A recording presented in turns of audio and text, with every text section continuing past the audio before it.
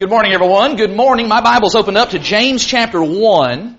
James chapter 1, going to be reading right there at the top of the chapter in just a moment. I'll invite you to be finding James chapter 1 in your Bible. We'll be in a number of different passages this morning, and you will be benefited by following along and cranking a Bible open and looking at the text of Scripture for these next few minutes as we work together in the Word of God. As you're turning to James chapter 1, I will echo the welcome from earlier. It is great to see everybody this morning. Got a great number in attendance on this fine fall day. As I was driving over to the church building this morning, was admiring, seeing some of the leaves changing color and seeing the beauty of the creation around us. And that just served as a great reminder of why we're here today, and that is to give honor and glory and praise to the one who makes all of this beauty possible that is around us. We have sang and we have prayed and offered our worship unto God in those ways. Now we want to continue doing that by reverencing God through His Word. Let's read together in James chapter 1 in verses 2 through 4. This is kind of a startling way for James to begin his epistle to his readers. He says in James 1 and verse 2, "Count it all joy, my brothers, when you meet trials of various kinds. For you know that the testing of your faith produces steadfastness. And let steadfastness have its full effect, that you may be perfect and complete, lacking in nothing." It has been said that a pearl is the product of suffering. We've all seen pearls before. Maybe even some of our ladies are wearing pearls this morning, pearl necklaces, pearl earrings. But have you ever stopped and thought about the process by which a pearl comes into being? A pearl is formed whenever an oyster gets a grain of sand trapped inside of the soft, fleshy part of its shell.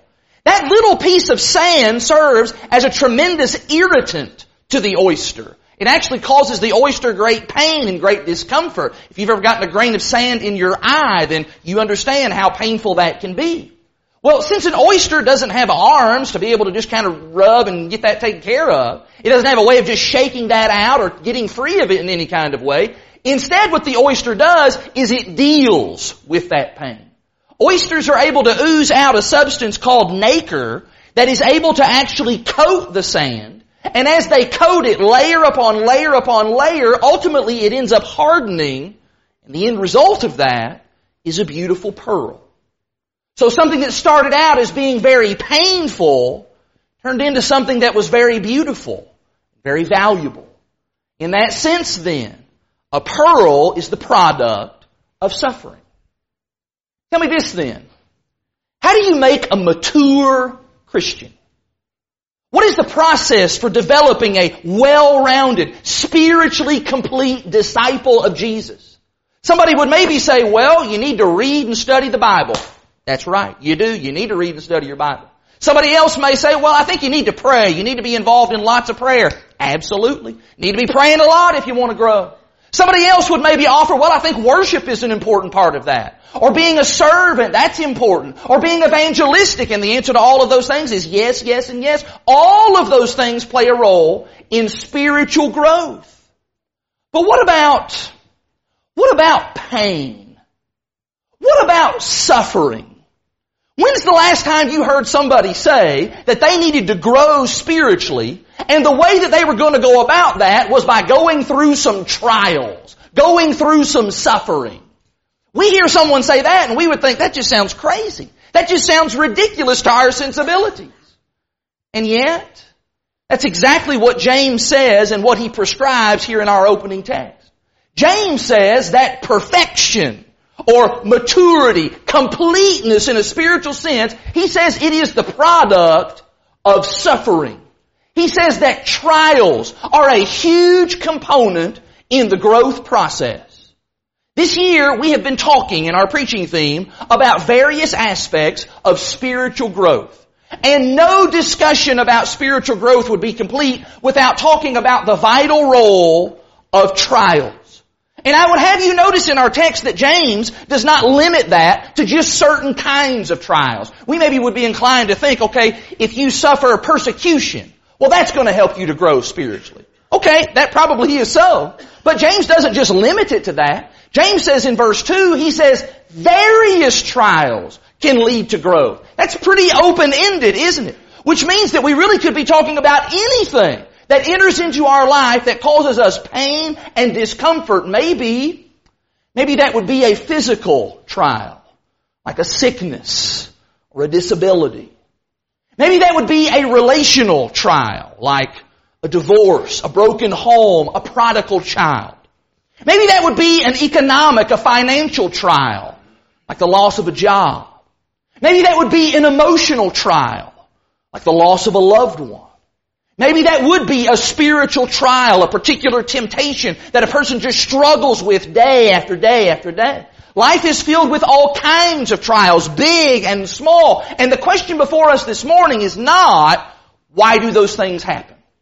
That's usually what we want to ask. When trials and difficulties come, we want to ask the why question. Why? Why does God allow that? Or why did God put that into my life? That's what we always want. That's what the world wants to cry out in response to trials and difficulties. And beyond some general broad principles that the Scripture gives to us, you should know the Bible never specifically answers the why question. And so what we want to find out this morning is not the answer to the why question. We want to find out how can those trials help us to grow? In what ways can we gain and benefit from our suffering? We're not trying to figure out all the philosophical complexities about the origins of suffering today. No. We just want to know how can we let adversity and trials work within us to produce the pearl of a spiritually mature Christian. And the way that I want to do that this morning is by sharing with you 6 opportunities that trials afford us to help make us complete. And I want to be clear, first of all, that this is not going to be an exhaustive list by any means. There are dozens, maybe even hundreds of ways in which trials help us to grow. We're just going to be looking at 6 this morning. But then secondly, I do want to emphasize that these are opportunities for growth. Luke and I were actually just talking about this at lunch the other day. Just because you're going through a trial, that does not automatically mean that you are going to grow from it. Some Christians experience trials, and they don't see it as an opportunity. They instead see that as an obstacle. And as a result, they go backwards, not forwards. They get discouraged, they become bitter, they quit coming to church, they give up on the Lord. That's why I like the way that the New Living Translation renders this passage in James. Can I share that with you? There the translation reads, "Dear brothers and sisters, when troubles of any kind come your way, consider it an opportunity for great joy. For you know that when your faith is tested, your endurance has a chance, an opportunity to grow. So seize upon that opportunity, let it grow. For when your endurance is fully developed, you will be perfect and complete, needing nothing." This morning, I'm pressing all of us this morning to develop a shift in attitude towards suffering. The kind of attitude that sees and then seizes the precious golden opportunities that trials bring into our life. Are you ready for that? Let's just start that where I think James is starting all of that. James talks here about perfection and completeness. What's that all about? Well, I believe what he's trying to say here is that trials can develop within us the character of Christ. I'm probably going to spend the most time here on this first point because spiritual growth, you need to know, at its essence, it's about becoming like Christ. If we don't remember anything else this year out of this series about growth, I hope we'll remember this one thing, that spiritual growth is not just about coming to church. Spiritual growth is not just about doing religious things. Spiritual growth at its heart is about becoming like Jesus. You know, one of the biggest urban legends in all of modern Christianity is the myth that God wants you to be happy. You ever heard that before? Televangelists like Joel Osteen, that's part of the message that they preach. God wants you to be happy. He has a wonderful plan for your life, and He wants you to be happy. You'll even hear people say that about themselves. God just wants me to be happy. Sometimes that's used almost kind of as an excuse or a justification for someone to continue on in a sinful activity. But I do think that lots of people are convinced that God's primary interest in His people is seeing to it that we are comfortable, seeing to it that we are happy, that God is going to be kind of like a bulldozer parent where He just plows everything out of the way. All of the obstacles, all the trials. God's going to remove all the difficulties to make our lives just so smooth. Well, that's a real fanciful notion, but it is entirely unbiblical. Look in Hebrews the 12th chapter with me, please. Just maybe turn back a page if you're in James. In Hebrews chapter 12, as the Hebrew writer talks here about the discipline and the chastening of the Lord, and in the midst of that, he compares God, our heavenly Father, with our earthly physical fathers. And he talks in this passage about what God's purposes are for our suffering. Look at what he says in Hebrews chapter 12. Look in verse 10. He says, for they, that's our physical fathers, they disciplined us for a short time as it seemed best to them. But He, God, He disciplines us for our good, that we may share His holiness. Verse 11, for the moment all discipline seems painful rather than pleasant, but later it yields the peaceful fruit of righteousness to those who have been trained by it. I want to say to you right up front that God is not interested, most of all, in your happiness. God, I'll maybe even just say it this way. God doesn't want you to be happy. You know what God wants? God wants you to be holy. He wants you to be holy and He wants you to be happy about that. That's what God wants. God is more concerned with building people who have strength and integrity and courage and endurance than He is with clearing that smooth path so that we can all just coast through life on cruise control and never develop into anything even closely resembling His Son. How exactly did Jesus develop the character that He possessed? Well, Peter tells us, look in 1 Peter chapter 2, Peter tells us that a big part of His development was that He suffered. In 1 Peter chapter 2, look at what Peter tells us to do. In light of the reality that Jesus suffered, what is our response to that? In 1 Peter chapter 2, beginning in verse 21, Peter says, for to this you have been called, because Christ also suffered for you, leaving you an example so that you might follow in His steps. He committed no sin, neither was deceit found in His mouth. When He was reviled, He did not revile in return. When He suffered, He did not threaten, but He continued entrusting Himself to Him who judges justly. He Himself bore our sins in His body on the tree, that we might die to sin and live to righteousness. By His wounds you have been healed. As soon as I ask the question, who here wants to be like Jesus? Well, everybody's going to raise their hand. But as soon as I then ask the question, who here wants a trial? Who here wants to suffer? Well, nobody's going to raise their hand. But I want you to understand this morning that those two questions, they are one and the same. You see, if we didn't experience trials, we would never become like Jesus. Instead, you know what we would become like? We would become like those. You ever see those trees that are at the shopping mall? You've seen trees that are planted inside of a shopping mall. I can't remember if there's trees planted here in the Somerset Mall, but there are other malls that have them. Have you ever went up and touched or leaned on, or maybe tugged one of those trees in a mall? Those things are weak. They are as flimsy and as floppy as a rubber band. Years ago, my buddy Jimmy, we were walking in Fayette Mall, and he dared me to jump up and to grab onto a limb and see if I could hang on to it. You know what happened? The entire tree bent over with me as I came crashing down on my rear on the ground. I learned very quickly, don't go hanging on tree limbs in malls. But more importantly, I learned that those things, they're just frail. They're weak. They're vulnerable. Do you know why that is? It's because they're not outside. They're not planted out in the elements. They are not exposed to the forces of nature beating upon it day in and day out. Heavy rains, strong winds, scorching heat day after day. The kinds of things that help to build a strong and sturdy and stable tree. And I must tell you this morning that in order to build a strong and sturdy and stable Christian, molded after the image of Jesus, then there's going to have to be some suffering involved. In 1 Peter chapter 5, just flip a page in 1 Peter. In 1 Peter chapter 5, I love this verse because Peter helps us to get some perspective on our trials. He says in verse 10, 1 Peter 5 verse 10, after you have suffered a little while, the God of all grace who has called you to His eternal glory in Christ, He will Himself restore and confirm and strengthen and establish you. Peter says that if I'll stop looking at suffering from this negative point of view all the time, if I'll just hold place for a moment, if I'll just bear up for a little while, then I may just come out of this stronger than when it all began. You just stop right now and you think. Think about the people that you have known in your life, who you consider to be the strongest, most devoted, most faithful Christians. The people who were the most Christ-like.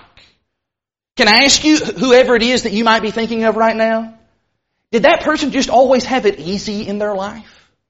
Did they just always get everything handed to them on a silver platter? They never had to struggle, never had to worry about money, never had to worry about health issues, never had any kind of family problems? Was their life just mostly a big bed of roses? No. All the people that I've known who were mature and committed disciples of Jesus, they were people who experienced hardship. In fact, in my own life, I can attest to this. If you had met Josh McKibben prior to May the 4th, 2002, you would have met someone who was very, very different from the Josh McKibben that you now know today. May 4th, 2002 was the day that I lost my youngest brother Ben in an automobile accident. And that was a tough trial. That was a tough ordeal for me and for my family to go through. But now with 17 and a half years of hindsight, I can say definitively that trial, it served as a pivotal turning point in my spiritual development. You ask people who knew me before May the 4th, they will tell you I was in a shell. I was cloistered off. I was nothing more than a pew filler. But that served as an opportunity for growth. It brought me out of that funk of mediocrity, and by the grace of God, now as a result, I'm able to stand before you and declare the gospel of Jesus Christ. And you know what? That's not just true in my life.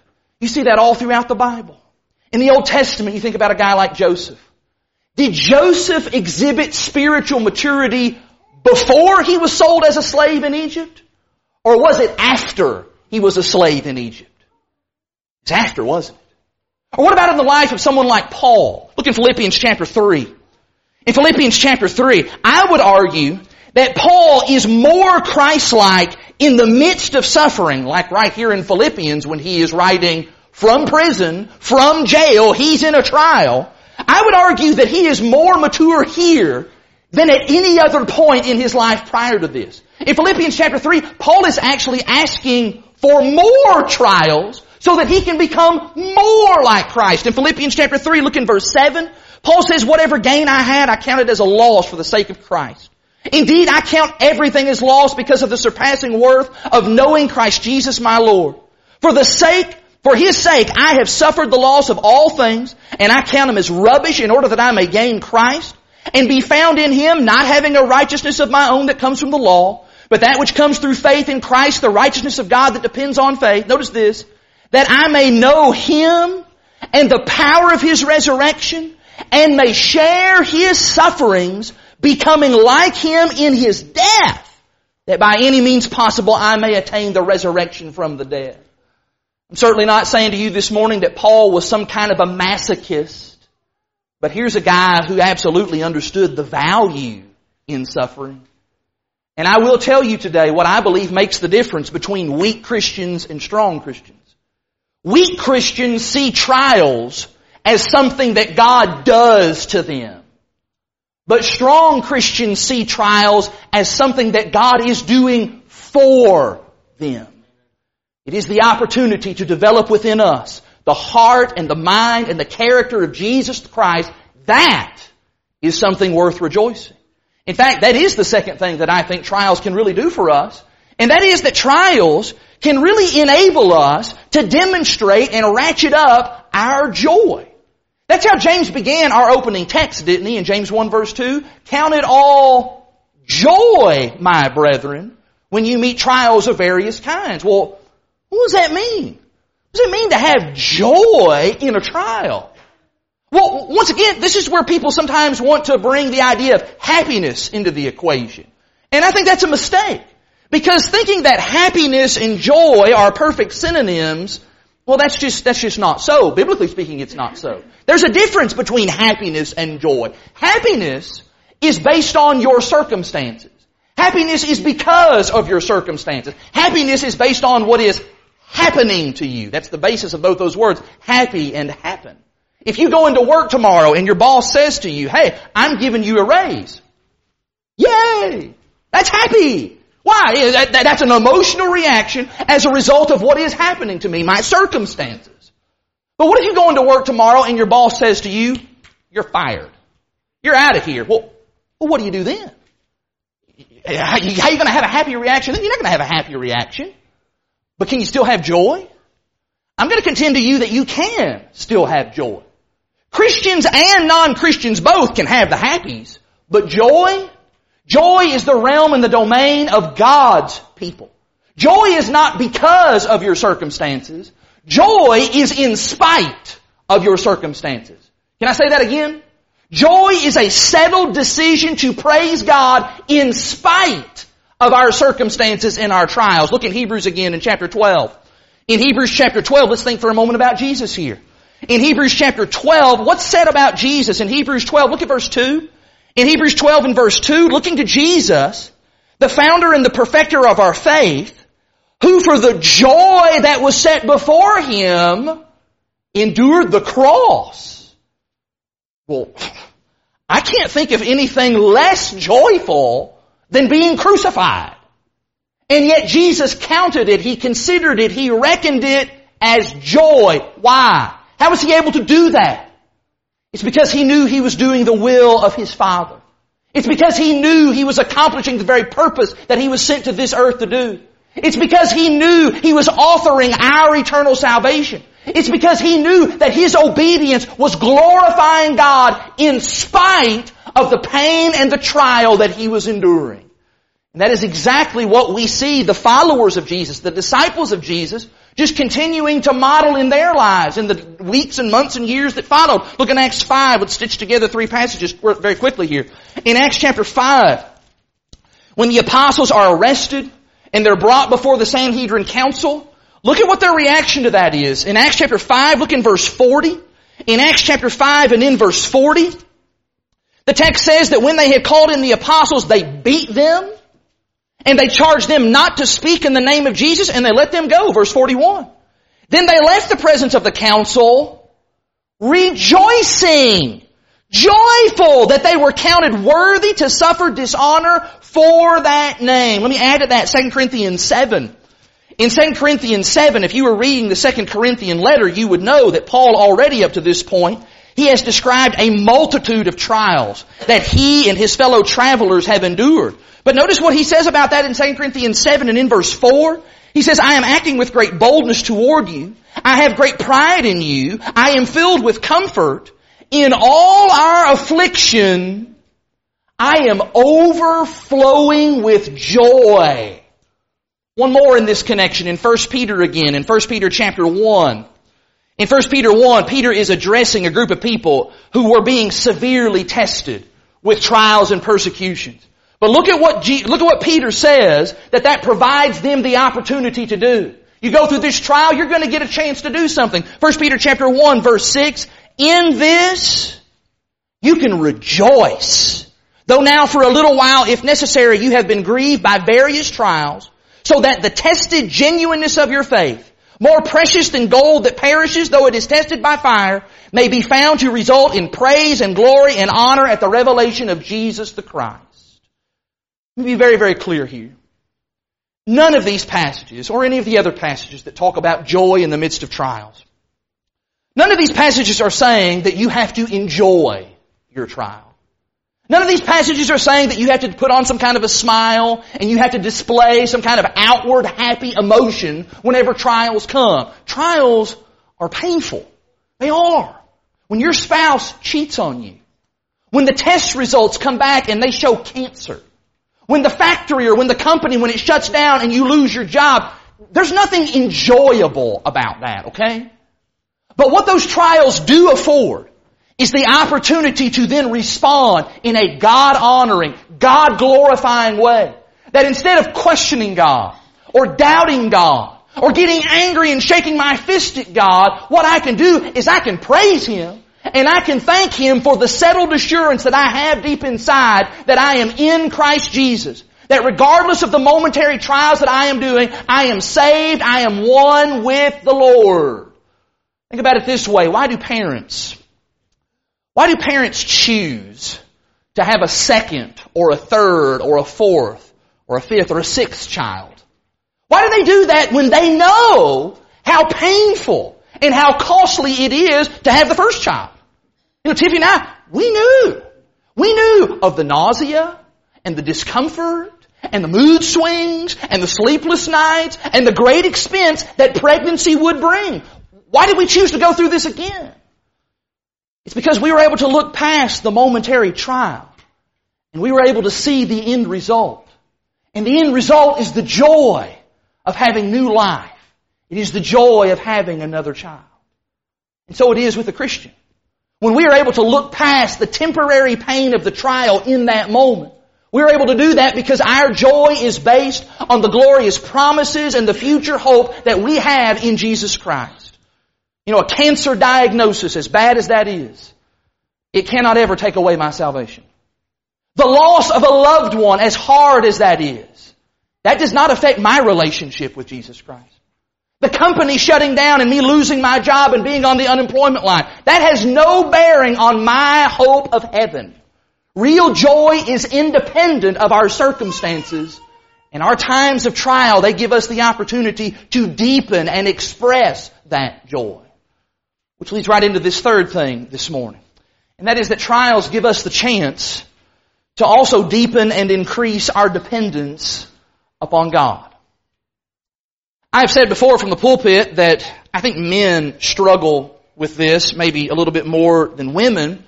And that's because men just tend to want to be very self-sufficient. I know that I very much want to be self-sufficient in a lot of ways. But it's not just a problem that men have. It is a problem that all of us have to some degree or another. I know that I have a very independent kind of spirit where I try to take care of myself. And I don't want to have to rely on other people too much. I don't want to be a burden. I don't want to be a mooch. I can pull myself up by my own bootstraps. I don't need anybody's help. But in times of trial, that is when we realize that we absolutely need the help of others. And more specifically, in times of trial, that's when we realize that we need the help of the Lord and that we need to lean upon Him fully. I can remember being in the hospital on the night of my brother Ben's accident. And as he laid there on the bed or the table or whatever it was, motionless, countless doctors and nurses are coming in and out of the room tending to him. And after hours and hours and hours of attempted emergency medical procedures, finally, here's, a dozen of the most skilled men and women in their profession, and they tell us, we've done all that we can. And it's completely out of our hands now. There's nothing they can do. There's nothing I can do.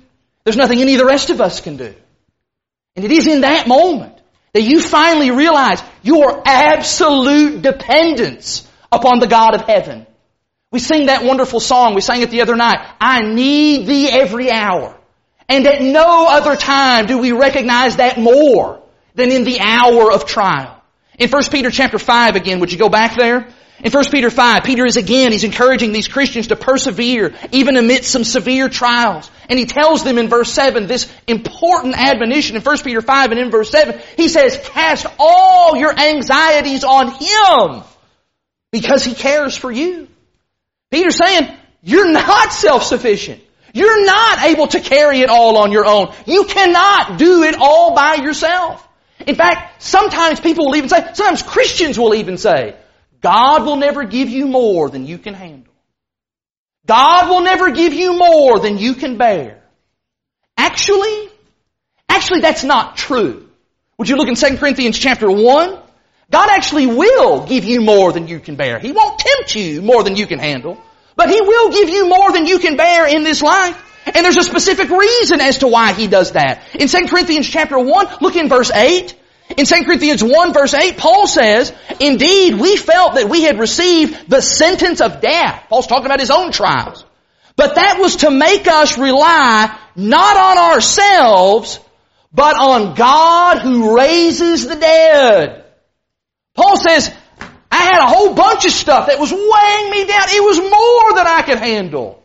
But that was to teach me that I can't do it on my own. I need the Lord. God gave those trials to me as a reality check so that I would put my trust in Him completely and fully. That is the benefit of the trial. That is the opportunity to increase and to shore up our faith.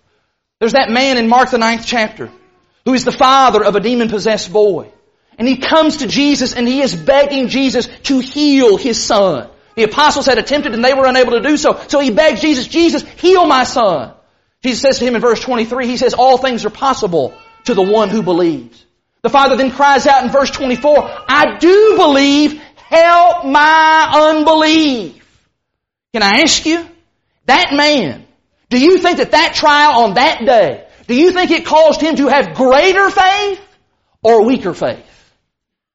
You know good and well, he left that day after Jesus healed his son. He left that day with greater, stronger, more robust faith. When trials come, they push us to have a greater reliance on God. And when that happens, then suffering will have served a very magnificent purpose in our lives. And we actually ought to be thankful for that. Just like this fourth thing. And that is that trials help us to be sympathetic.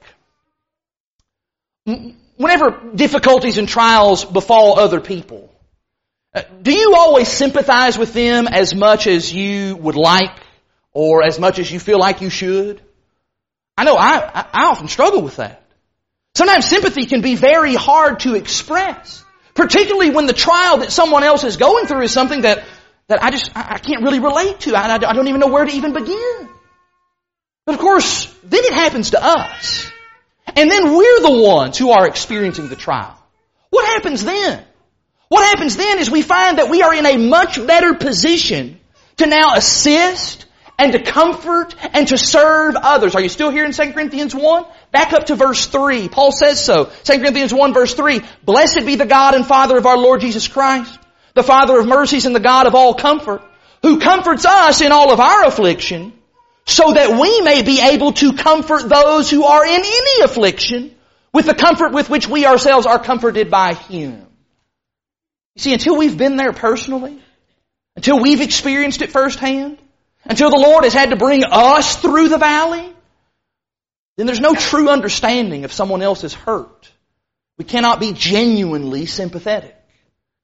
But through our own trials, when we have been on the receiving end of the grief and the pain and the struggle ourselves, we are then better able to provide that shoulder to lean on.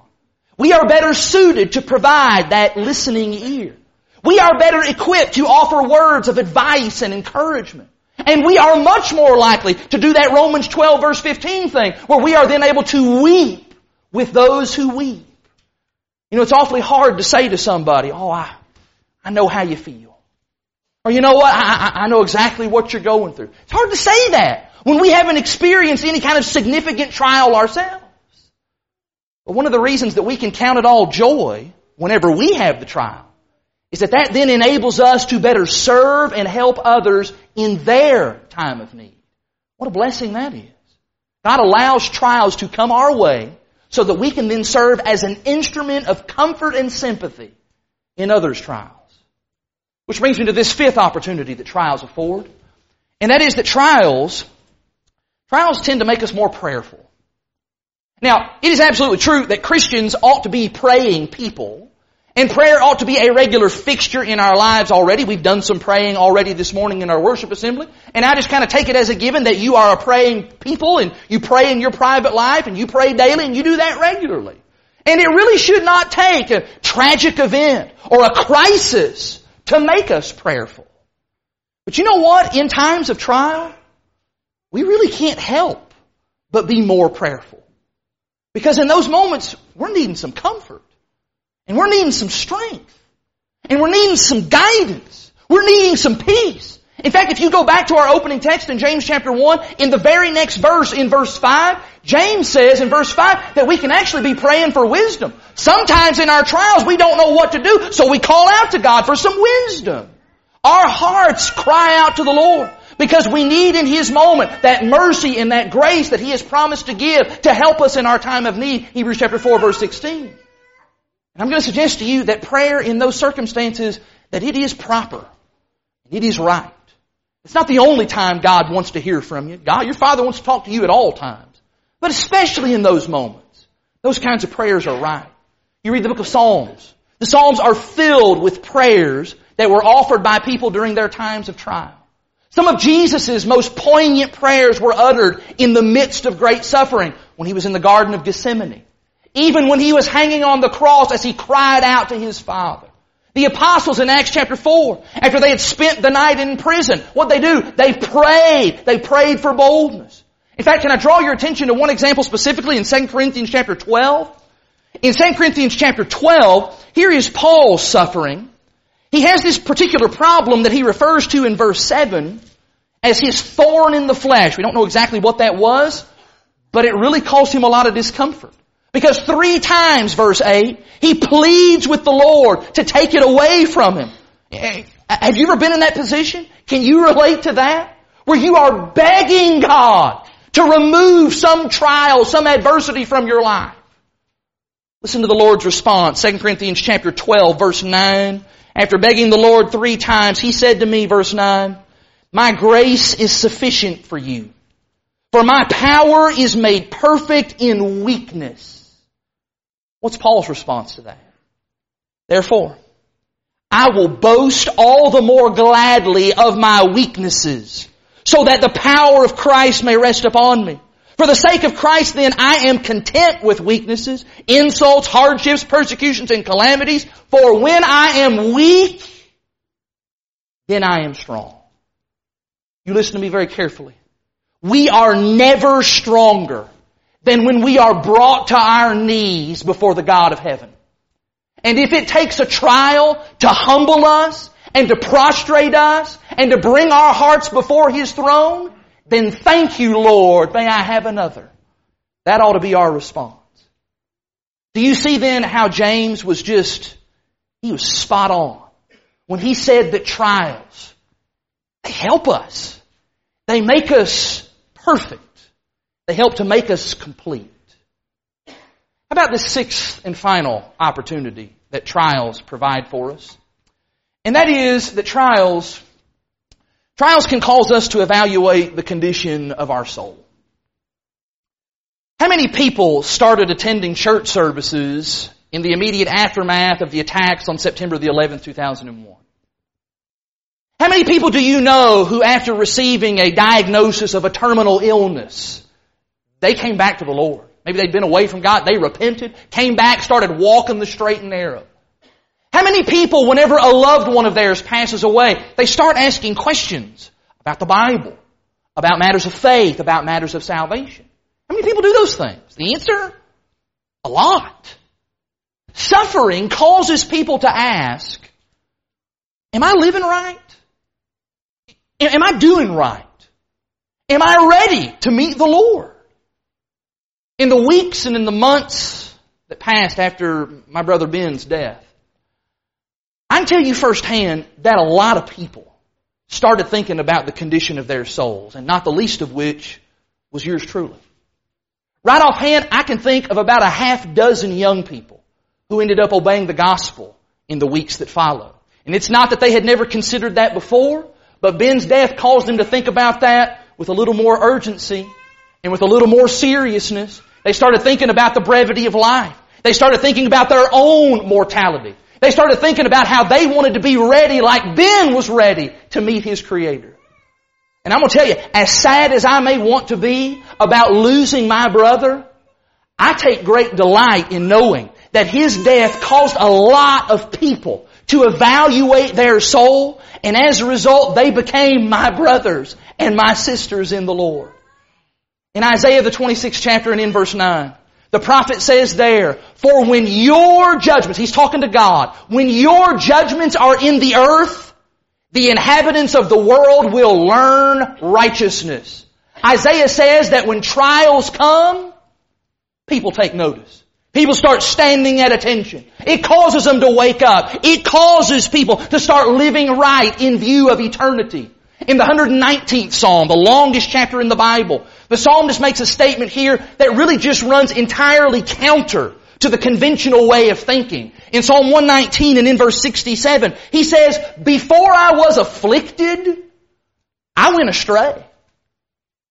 Before I suffered and before I went through this trial, I was off doing my own thing. I was just living it up in sin and in pleasure and in worldliness. I was having a big old time. But then verse 71, "It is good for me that I was afflicted." Why? "So that I might learn your statutes." What? It was good to be afflicted? Yes, it was good to be afflicted because it caused me to seek after the Lord. Affliction, suffering, trials, they cause this man and they cause countless people to think soberly about the destructive road that they are headed down. It causes people to make a change. The psalmist says, if it weren't for these afflictions, Lord, who knows where I'd be? I may be dead in a ditch. I may have never become a follower of yours. And many times that is exactly what it takes to awaken us to the reality of our situation. Do you remember the prodigal son story in Luke chapter 15? When did that young man come to? When did he come to his senses? Was it when he was in the big city and he had all that money in his pockets and he's living large on the hog and he's partying and he's having a great time and he's got all his friends around him? No. It was when he hit rock bottom. It was when he was suffering. It was when he was hungry, when he was homeless, when he was all alone. It was when he was in the mud, ready to eat with the pigs. You see, it took a severe trial for that young man to realize the folly of his way. And I believe that suffering is oftentimes, it is God's way of just reaching down out of heaven and grabbing us by the shirt collar and shaking us ferociously and saying, "What is wrong with you? What are you doing? Wake up! Look at the destructive path that you're walking down. What are you doing with your life? Stop being lukewarm in your service to me.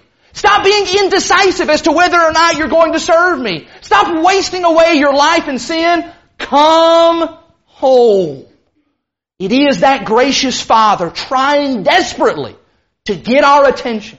And He is giving us a second, or maybe a third, or a fourth, or a fifth, or a sixth opportunity to wisen up, to get our lives right with Him before it is too late. Indeed, it is good that I have been afflicted. It is good that I have experienced trials. There is a song that we have been singing now for the past year or so that many of us here have grown to love greatly. It is the song, "Jesus, Draw Me Ever Nearer." And it is a song that throughout the verses and the chorus is just asking the Lord, "Lord, help me. Help me to draw closer to You and to cling to You in the difficulties and the trials of this life." Probably the most powerful and profound line to me in the entire song is verse number 3. And it is that third verse that says, "Let the treasures of the trial form within me as I go. And at the end of this long passage, let me leave them at Your throne." Let me ask you this morning, do you believe that? When we sing that, do you believe the words of that song? Do you see your trials as a treasure? Do you welcome the opportunity for those trials to form within you, to work within you, to bring about that pearl, that treasure of spiritual maturity? And furthermore, are you prepared for that great day that the hymn writer talks about? The day when you can then lay that treasure down at the throne of Jesus in exchange for a glorious crown. James goes on to say in James 1 verse 12, "Blessed is the man who remains steadfast under trial, for when he has stood the test, he will receive the crown of life, which God has promised to those who love Him." In just a moment, we're going to stand and we're going to sing that very song. And we're going to sing that not only to encourage all of us to draw closer and to cling more closely to Jesus, but to provide you and I with the opportunity maybe to respond to the invitation of Jesus. Do you need this morning to be united with Jesus in the waters of baptism for the forgiveness of your sins? We can help you with that. Do you need, brother or sister, to repent and to return to the shepherd of your souls in humility and in prayer? We can help you with that. Do you maybe just need some help this morning in being able to make sense of and finding the treasure in your trial? If so, we'd love to assist you in that, to encourage you and to help you in whatever way that we can. If we can assist anyone this morning in any way to serve the Lord and to be ready for heaven, then would you take advantage of this opportunity right now by coming to the front while we stand and while we sing?